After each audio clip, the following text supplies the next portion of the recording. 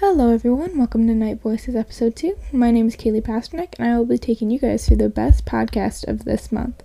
To kick off this episode, reporter Louis Calderon dives into this year's Halloween rules.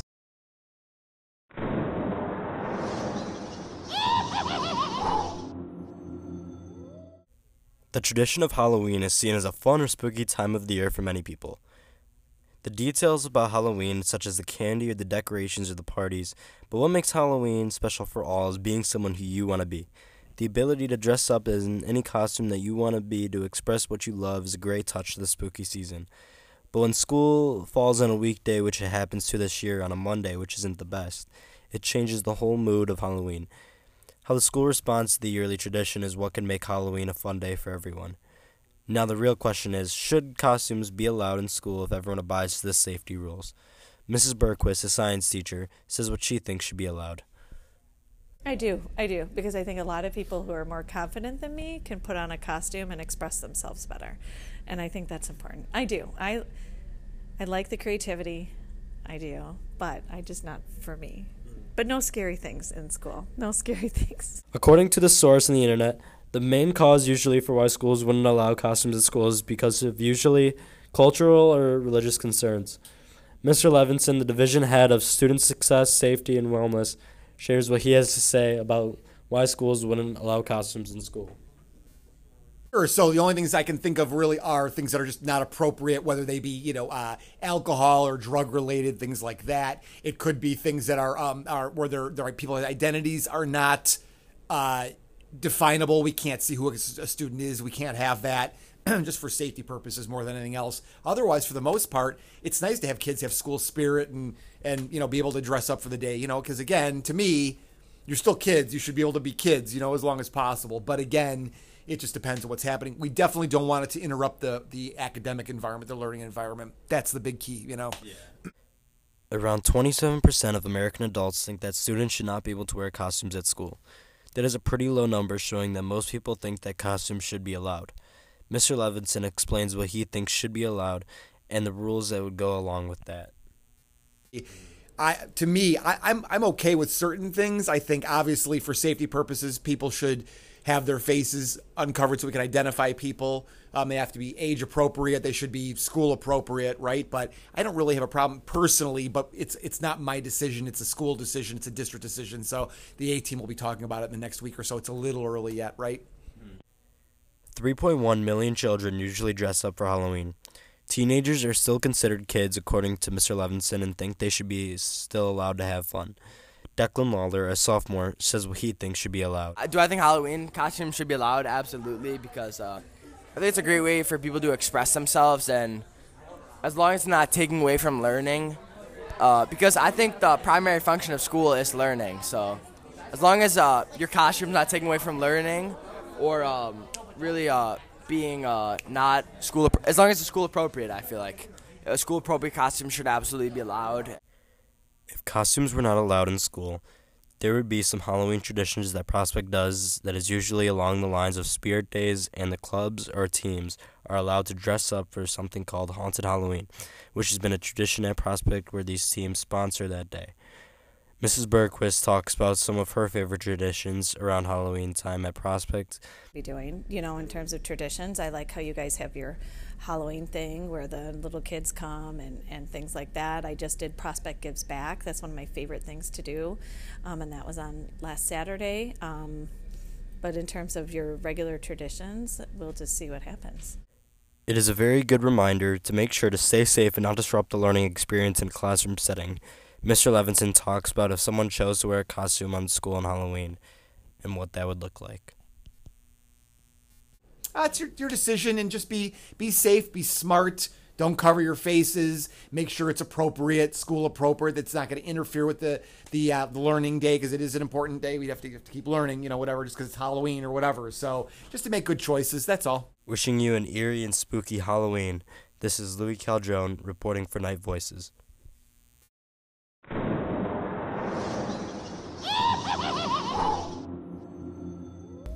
Next up, reporter Kaylee Pasternak takes a deep dive into the Illinois safety laws.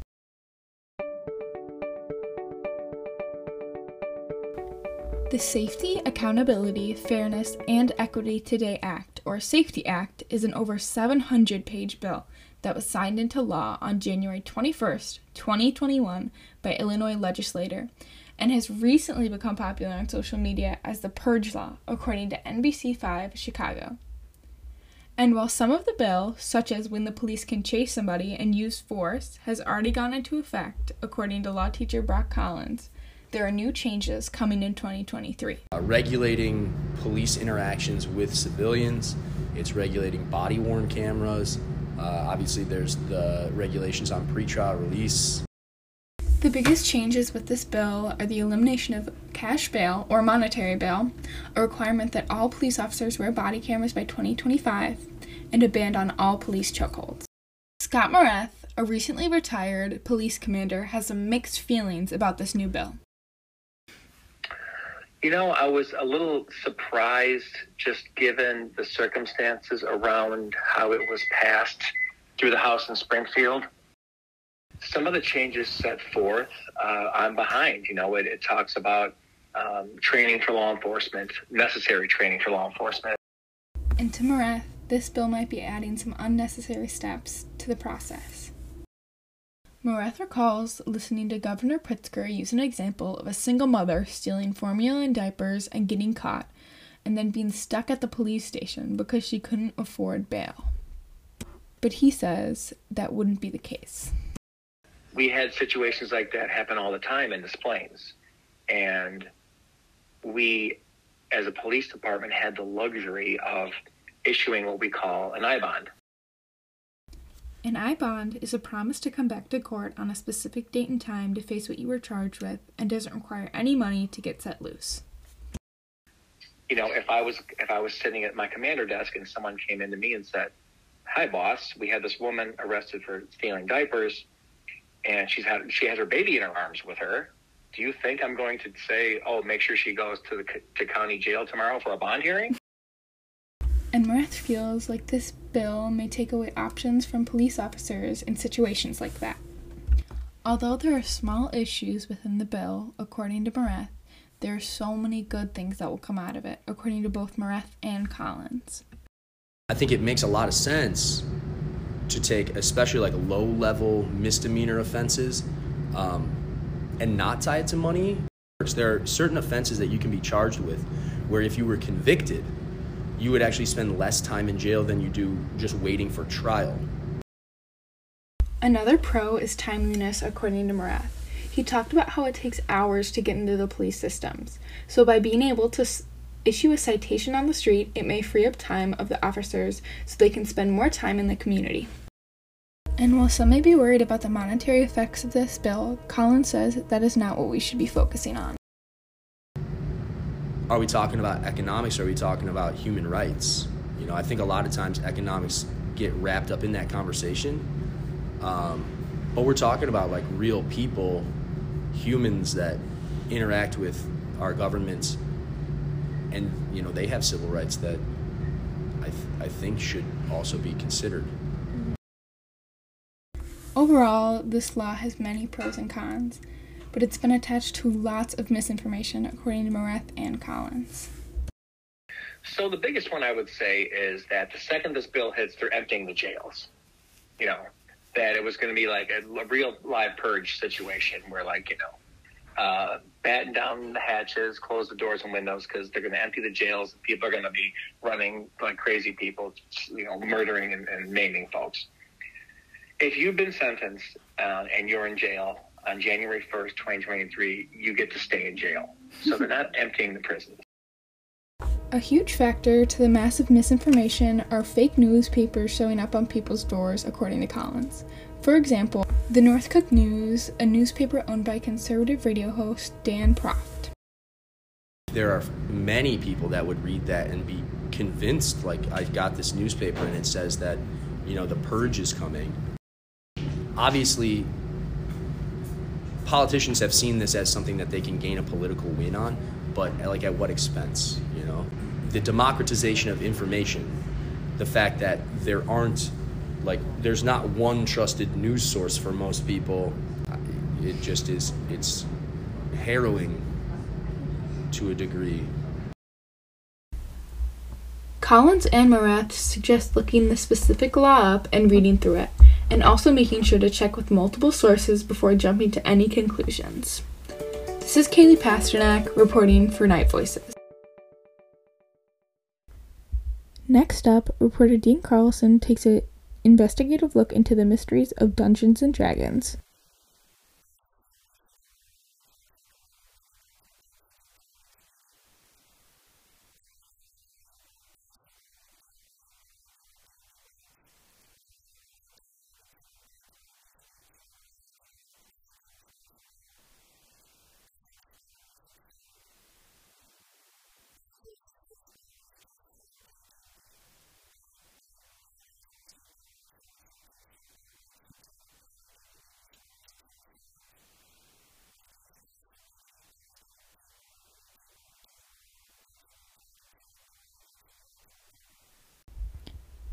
Next up, here's reporter Juliet Aquino and Knights for Consent Club's Domestic Violence Awareness Podcast.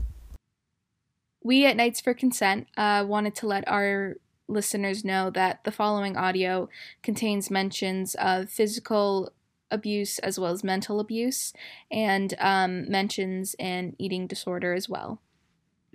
The following podcast was created with the intent to raise awareness on the subject of domestic violence, and the whole goal of the club Knights for Consent is to raise awareness on topics relating to consent and to make Prospect High School a safer and more welcoming community and environment. So please listen to the following podcast, because we know these conversations can be difficult, but having these conversations are how we stop these events from happening. Hi, my name is Juliet Aquino, and I'm a senior that runs Knights for Consent here at Prospect. Hi, I'm Hannah Lifton, and I'm also a senior that helps run Knights for Consent at Prospect, and we have two guests with us today. You guys can introduce yourselves. Hi, my name is Candy S. I am an adult domestic violence counselor at Wings Program. And hi, I'm Jill Amati. I am an administrative assistant here at Prospect with Mr. Mirandola. Awesome. All right, so Ms. Amati, could you tell us a little bit about your experience with domestic abuse and how that affected your childhood? Yes, as a very young child, my father was an alcoholic and very physically abusive to my mom mainly, but then also my older sister and I. My sister is 4 years older than I. And so he was very abusive, a lot of hitting, a lot of damage in the house. And finally, when I was in second grade, my sister was in sixth grade, my mom finally told my grandma and grandpa, and we left with luggage in hand, and we walked a mile to where my grandma and grandpa lived.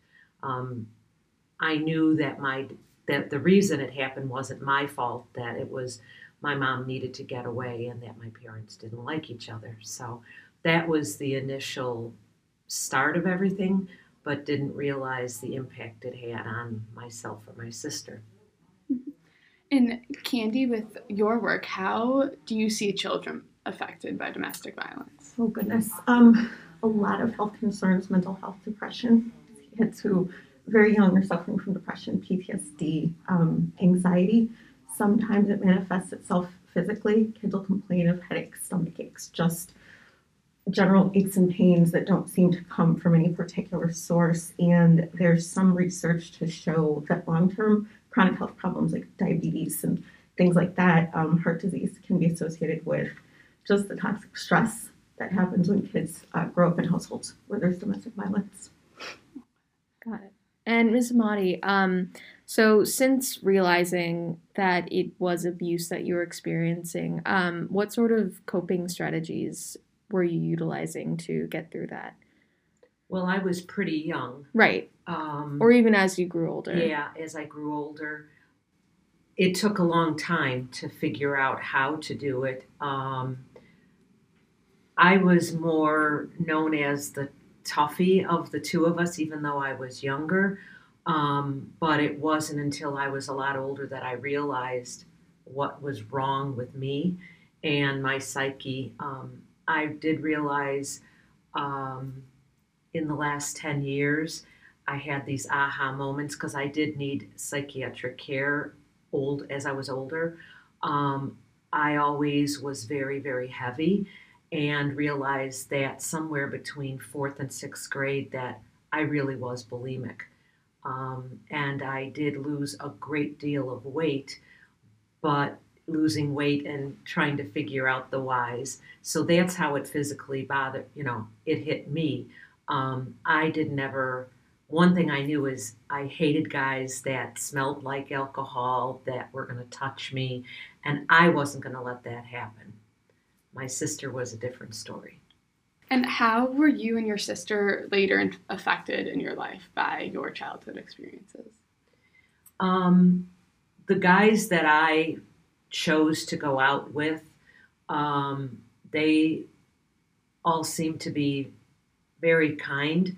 If anybody was mean to me, I was able to dismiss them in however that was as a teenager and on. I was very lucky and ended up with my husband. Prom was our first date, and we stayed together. And I'm married 38 years now. Aww. My sister, how it impacted her, we didn't realize. But every guy she ever went out with from high school on, they were all physically abusive. And she felt that that was normal and that was love. And so verbal or physical abuse, she thought that that was okay. And so the story went on from there. Right. And Candy, in your experience, how does this childhood trauma relate to how people grow up into adults? Well, it definitely, what you said about your sister, we see even with clients of mine who grew up in abusive homes where it was normalized. And so they repeat the patterns. And so you will find people who were victims of DV when they were children will be attracted to partners who perpetuate the same things. But sometimes we even see where kids who witnessed or experienced DV actually turn out to be the perpetrators if they don't get help, because that aggression and rage, I think, and even sense of control, they then, which they didn't have when they were kids, they then try to have that when they're, older, when they're adults. So we see that as well. Mrs. Amati, what did, do you want to share the story of what happened with your sister? Sure. Are you comfortable with that? I am. Okay. She ended up moving out of the house at 19 because my mom, we realized she was sick herself. She never got help, and she was very angry and was very controlling of us. My mom didn't like men, and she didn't want us ever to go out with guys. So my sister ended up just going out with real idiots. And the first guy she married, she was 19 years old, and even back then that was really young. He ended up being verbally and physically abusive. She had a regular wedding, everything seemed hunky-dory. We then found out that she was pregnant, which was, it was 4 years later, but he became physically abusive to her and shoved her, and she ended up miscarrying the baby. After that, she did divorce him and was on her own for a period of time. By that time, I left too, and was going to get my own place and was with my sister, and she made really bad choices with guys for shock factor. They were married, and back then, I'm a little bit older here, so it is kind of, when was this? This was the early 80s. The shock factor back then is she chose to go out with black guys. And back then, that was like a shock. And she did it to get attention. Mm-hmm. she ended up with all these different guys, three of them that I know of. She ended up getting female problems, and it was disgusting.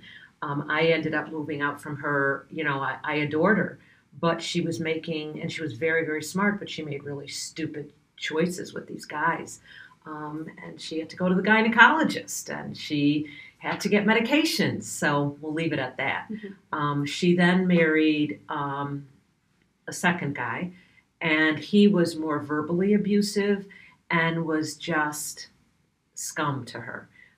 He never worked. My sister was an executive for a financial company by that point. She was very, very business smart and made a very good salary. They did have a child, and she found out that he was cheating on her.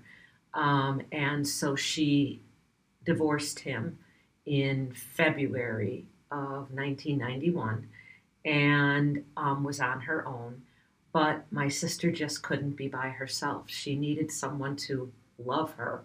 And she ended up, back then there wasn't the internet, there was the newspaper. And so she went and found ads and found this one guy. And she's telling me that he was really, really good to her and wined and dined her. And that's just how she said it. And I said, be careful, you're doing it again. And so we saw her the end of May. She went back home. She said he was moving in with her. I said, just be careful. And especially with my nephew being there, now I was really concerned for him. And we knew something was going on, but weren't sure. Emotionally, she was really unstable. And one day, July 7th of 1991, I was by my mom's house with my family. I had 2 children at the time. We got a phone call, and we found out in that phone call, number one, she was married, and it was my ex-brother-in-law that had called. Thank God he had been with my nephew. And then after he said, did you know she's married? He proceeded to tell us that this guy, the husband, had shot her with a gun and killed her. Thank you so much for sharing that. And with like domestic violence in general, is there anything that either of you would like prospect students to know, or just teenagers in general, about the subject? I think it's important to keep in mind that it can and does happen to everybody.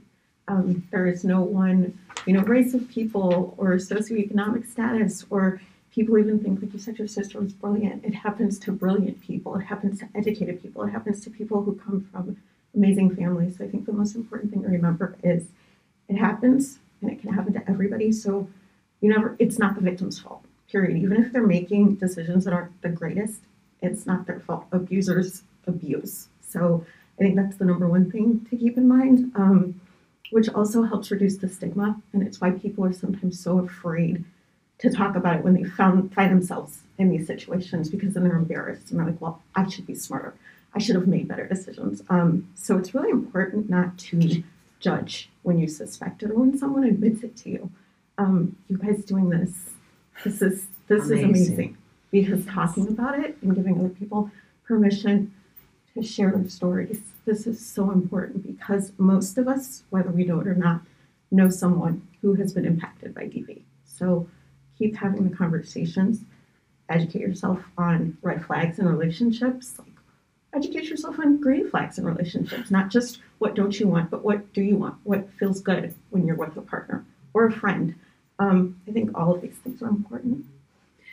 Also, what I've learned through the years, and I worked at Wheeling High School as well as here, many different situations where girls or guys don't believe in themselves, and their self-esteem is so bad. I mentioned that I was really, really heavy, and so was my sister.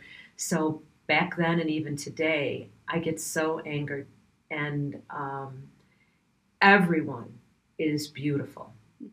And how dare people, you look at a person, you do not know what is in their head, and we need to be kind to everyone. And on the other side, people that may be listening to this that, you think, oh, how could a high school student be abusive?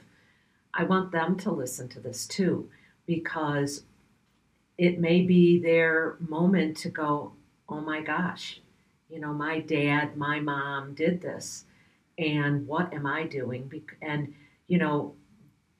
don't beat yourself up about it, but recognize it and try to talk to someone to help you. I was very angry, and in my house, everybody yelled. And so when I married my husband, was, for whatever reason, I would start yelling. And it took a long time. And he was like, why do you have to yell at me? And just that alone, it's, we are our family too. You're with them all the time. And so, I had said before, this whole thing with guns, I'm not making any political statement at all, but what I witnessed, I would have never expected for my sister to be with this guy. Her drawers were laced with bullets and guns, and she was with this guy. And my nephew was 3 years old. She was a Sunday school teacher. She was in the church choir. She was so bright. But emotionally, I was so angry for a long time. Mm-hmm. So I want everybody to listen to those types of things. Not that that's what's going to end up, but, that is the one thing that I have done if girls come to me. And there have been girls that have come to me and said, I need to go see my counselor. I need to go see my social worker. And they start telling me. That's the first thing I do is embrace them and say, no matter what you look like or whatever, you are important. Right. And if anyone does realize that this is happening to them or is struggling with this issue, what kind of support can their friends or someone who knows them give them that would be helpful? Well, I think number one, like I said, listen without judgment if they tell you something. I know that sometimes, especially when you really care about someone, you want to rush into action. And sometimes people say, well, I'll be the one to call the police, or I'll do. Not every victim is ready for that. So try to curb your own emotional response and really be present for what they need you to be. Ask them, what can I do to support you? Do you just want to talk? Helping them come up with a safety plan. If you are feeling unsafe, maybe text me this combination of letters or numbers, whatever, a sentence that you guys come up with that when they say that on the phone, okay, I need to go call someone else or whatever. They're educating yourself is really, really key. There are some organizations that you can start with. loveisrespect.org. I think it's the best one for teens. There's some other ones. The National Domestic Violence Hotline is great. They might give you some other resources, but I think especially with high school students, having someone in the school that you can talk to that will also kind of help you navigate it and not feeling like, oh no, they told me this big secret and I have to navigate it alone. So reach out to other people, particularly trusted adults, for help as well. Since we are a high school and we have teenage students, I was wondering if either of you could list some warning signs in a relationship that might be abusive. One I think that teachers have spoken about, and I don't think is a big surprise, is, if you see a student react very startled, if they look really sad, if they seem depressed in that they're, a really dear friend and you know about them, if you see bruises over and over and over, be it on their arm, wherever, and if they make excuses. But as she said, is, The first thing is not to say, how stupid are you? And to react. It's hard. It's really hard because you're in shock hearing this about the student, but, to just try to listen. The other thing is if they become abusive to themselves, if you hear about cutting, if you hear about them trying to take any kind of drug or whatever, just listen to them. And I wouldn't say, are you being abused? But if you're really dear with them, you're probably going to get a gut feel. Candy, do you have anything to add? Yeah, I would say, like you said, not are you being abused, but maybe saying, are you okay? I notice something's different. And I think, especially with someone you're close to, you notice if there's been a major personality shift. Maybe this person used to be very outgoing and now they're not. They don't want to hang out. They don't want to, do the things they used to do. So in terms of what you're seeing in other people, I would say that. Did you want me to talk about maybe some warning signs if you're the person that's maybe in a relationship? Obviously, any kind of unwanted physical contact of any kind, whether that's hitting, whether that's somebody who keeps hugging you and you're not comfortable with that. Anytime you say no and they don't listen to you, or you have to say it several times before they listen to you, big red flag, like right there. So just, again, any kind of physically unwanted or any kind of unwanted physical contact, whether that's actual hitting or even just somebody who just keeps touching you. Any kind of sexual contact that you don't want, any kind of attempts to coerce you, even into conversations about sex, sexting, explicit pictures, even if they're not physically touching you, but they're trying to engage you in conversations that you don't want to have, that's a red flag. Yelling, someone trying to control you, I want to access your passwords, what's on your phone, who you're texting, what's on your social media, who's that person you took a picture with, somebody trying to control the time that you spend with your friends. Well, why are you with them? Why don't you want to spend more time with me? So guilt tripping, gaslighting, something's wrong, they've done something, but they're acting like, I don't know what you're talking about, they're making that up, accusing you of cheating, accusing you of lying. And I would say anything that sits in your gut and you just know this does not feel good, I don't feel good when I'm with this person, this doesn't feel right.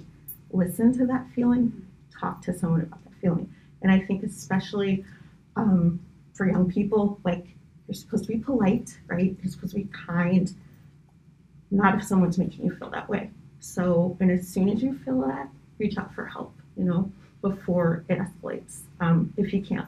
But again, if it does escalate, it's not your fault, and you should still reach out for help. Is there anything else that you two would like to add about this topic or would like to discuss more? It's really hard if you ever are in that situation, to try to get out. But by listening to this today, just know you guys have created this group that people really, really do care. And everyone is special. No matter what you look like, no matter what you think,